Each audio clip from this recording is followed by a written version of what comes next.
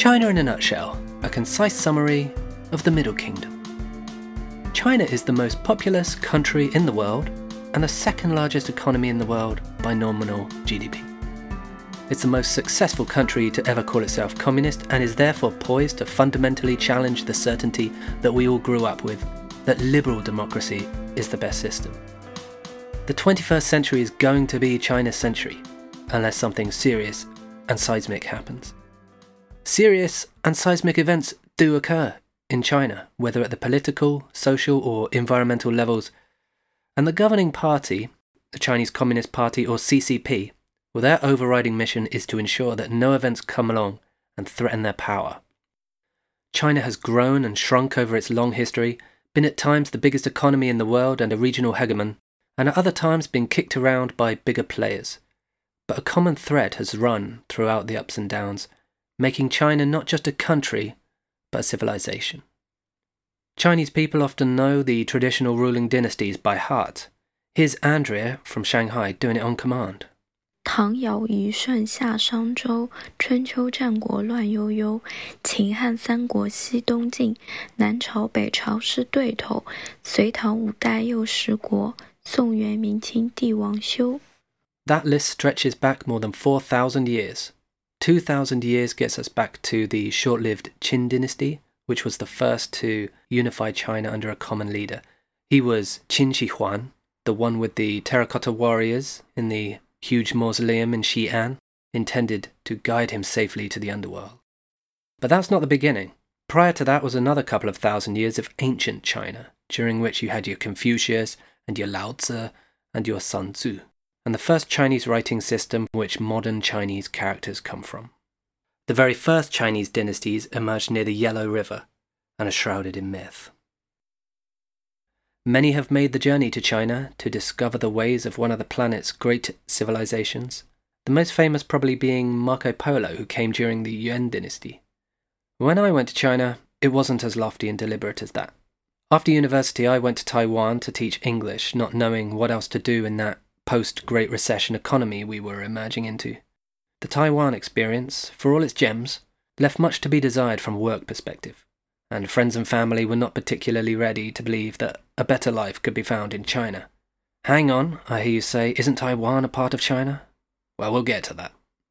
After a few months teaching in Taiwan, a new recruit from South Africa wandered into the classroom with the same optimistic eyes that I presumably had at the start of my stint. Optimistic, but not young eyes. This was no post-grad world seeker, but a man chasing a reboot.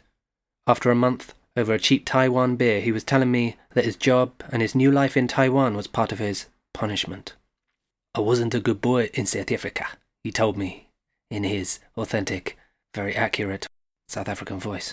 He went on to tell me about drugs, women, and getting sacked from his job in computers. He thought that the Lord had sent him to the friendliest place in Far East Asia to teach well-behaved kids English for a reasonable salary. It's not the worst punishment that God could dish out, I suggested. We worked for Hess International Education Group, Taiwan's most monstrous corporate English teaching factory machine. It's a place for new teachers to start because the material is exhaustive and very little individual creativity is needed to get through a class. Acceptable qualifications include being a native English speaker, white skin plus, sometimes a deal breaker, and a degree in anything.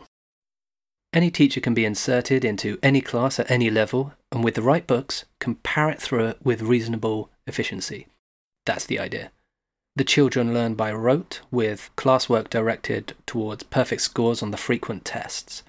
Mistakes are simply wrong, and incredibly long-winded sentences that English speakers would never normally use are memorized by little 10-year-old kids who have no idea what they're saying, like, "The man is talking to the vendor whose son is holding a saxophone." Now really, what 10-year-old needs to make such an observation? Apart from the heartless teaching, there are unpaid hours, pointless meetings, high taxes, misleading promises on bonuses, a teaching certificate which was meaningless outside the company, and a contract which promises to fine you a hefty lump if you quit, which is legally ambiguous at best. Still, it's not the worst punishment that God could dish out. Despite the Taiwan experience leaving much to be desired, I was sure, or at least hopeful, that not all English teaching was doomed to be a misery-inducing rote factory. and I put nothing but blind faith into the unqualified conviction that an international school in Jiangsu province, China, would be better. It's a real school, I told myself, with a running track and a flag-raising ceremony.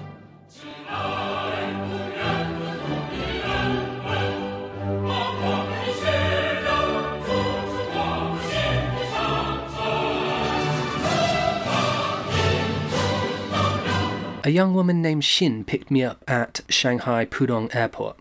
My first taste of China was the exotic airport Burger King. Then, into a minivan and off down 5-lane highways below overcast skies containing various densities of smog to Changshu City. I slept all the way. It was the 2nd of September, and I'd already missed one day of class. As we approached a large red building with flags and yellow buses parked outside, I moaned with anxiety.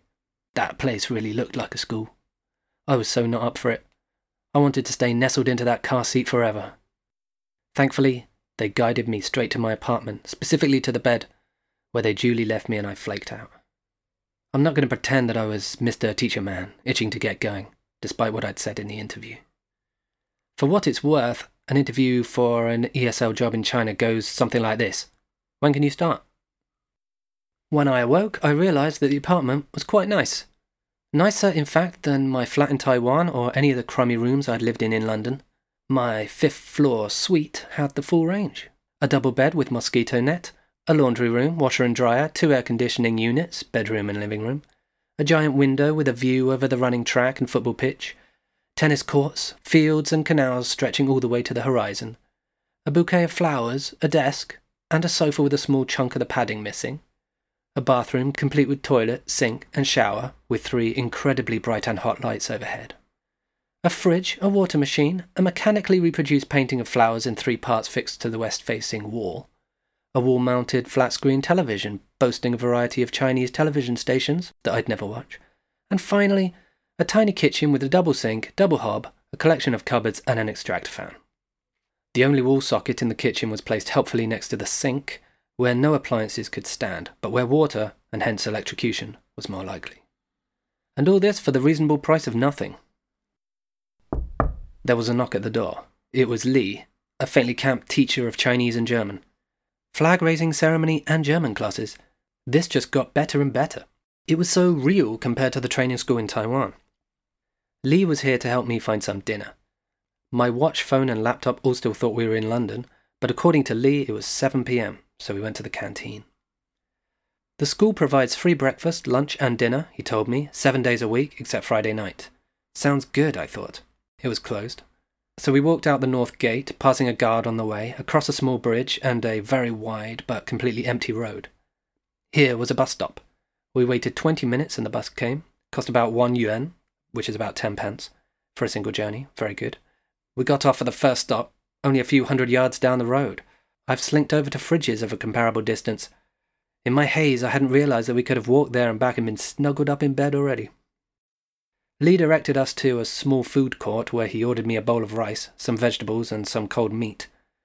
I sensed a certain amount of intrigue from the other diners, but I kept my head down. Lee sat patiently while I ate and took me home again. Again, we waited 20 minutes for the bus, for the shortest journey man has ever taken. I was impressed with the initial hospitality of my hosts. Okay, so the canteen hadn't stayed open for me, but the staff who'd been assigned to help me get to the school and get me fed had been very polite and friendly. I reflected that Lee probably had us wait so long for the bus because he assumed that the last thing I'd want to do was to take a stroll. I appreciated that kind of thoughtfulness, even though I hate public transport, and would have preferred to have walked from London to Changshu had I not already been late for the start of term.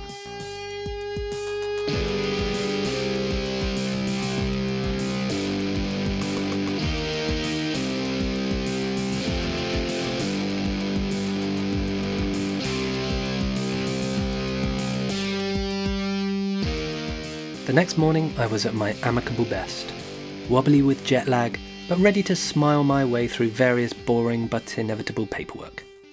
I walked across the quiet campus, across the running track, past the gym and into the main building, which had inspirational words written proudly, in Chinese and English, on large pillars. Chinese roots, international perspective, leading charisma, plebeian awareness. Plebeian awareness? Besides this, a mission statement on the wall promising that this school, which I haven't named, would become the, quote, cradle of elites, unquote. Somewhere between cradling elites and being aware of plebs, I supposed, was my role, and I wondered which side of the scales would carry the most weight. I had been ordered to present myself in the International Department office at 8 a.m, which I just about managed. It was Wednesday. I attempted to delay getting shuttled into class so abruptly by suggesting that there might be some boring paperwork for me to do first, but the staff were pretty keen on getting me into that room. We left the office, went downstairs, through the library and across a 4-tier bridge which connected the offices to the classrooms. The rooms were spread around a large rectangle with a garden of meditation situated in the centre. Every room had windows to a corridor which, while having a roof, was open to the elements from the side. Today was a sunny day, and the way the light crisscrossed between the tall red buildings, around the Big Ben-style clock tower and down to the courtyards, was rather pleasant. I recalled yesterday's smoggy landing in Shanghai and the numerous articles I'd read about Chinese pollution. In 2014, the Chinese city of Linfen held the #1 spot on the ignoble list of the most polluted places on Earth, although it has dropped significantly in the years since then. That's partly explained by India's determination to pollute their air, but also the Chinese government's clean air policies. In 2015, a Chinese filmmaker called Chai Jing released a highly popular and controversial documentary called Under the Dome. Controversial, naturally, because it's critical of the Chinese government, but also because Chai arrestingly claims that pollution caused the tumour that killed her unborn child.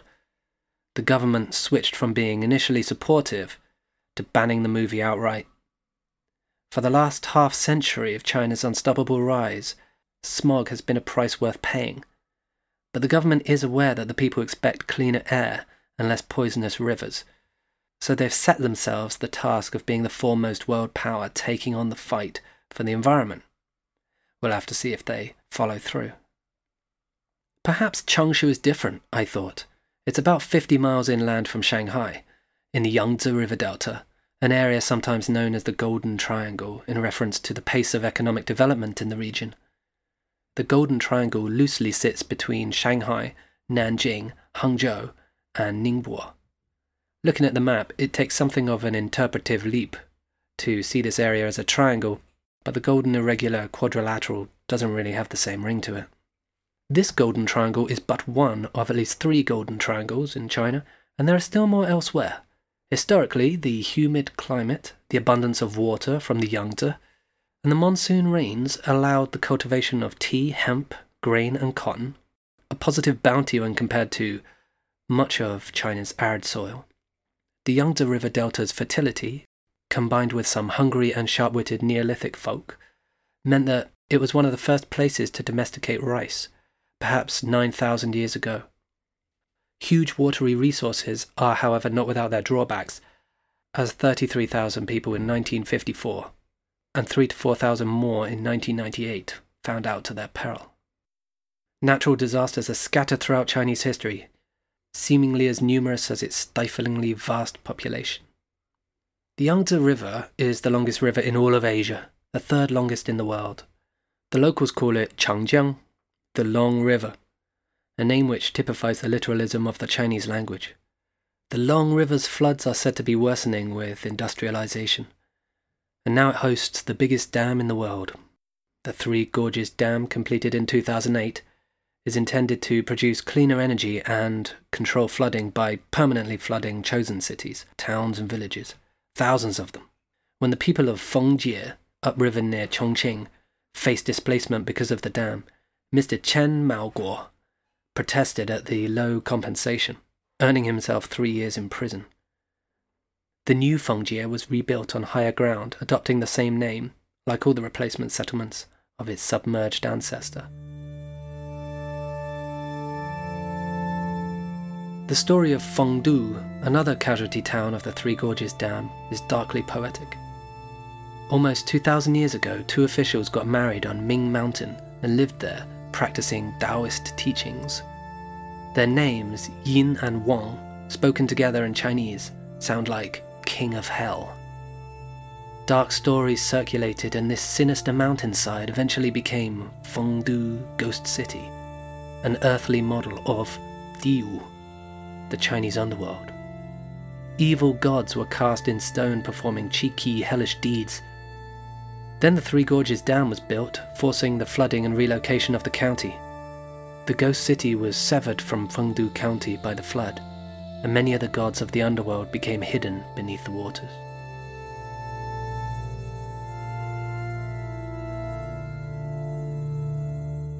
"28 kids in a class is small by Chinese standards, but 28 intrigued and frightened 7-year-olds appeared to me like an expanse as wide and impenetrable as the Red Sea.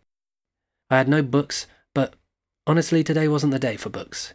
It was an introductory day, and the Adam I was introducing was to be the awkward and tired version.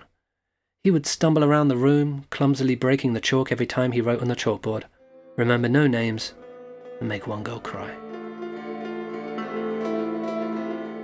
Next time on Stuck in the Middle Kingdom with you, the other foreign teachers, a nice bunch of curious jet-setters, or a collection of reprobates who can't make it in their own country. You be the judge.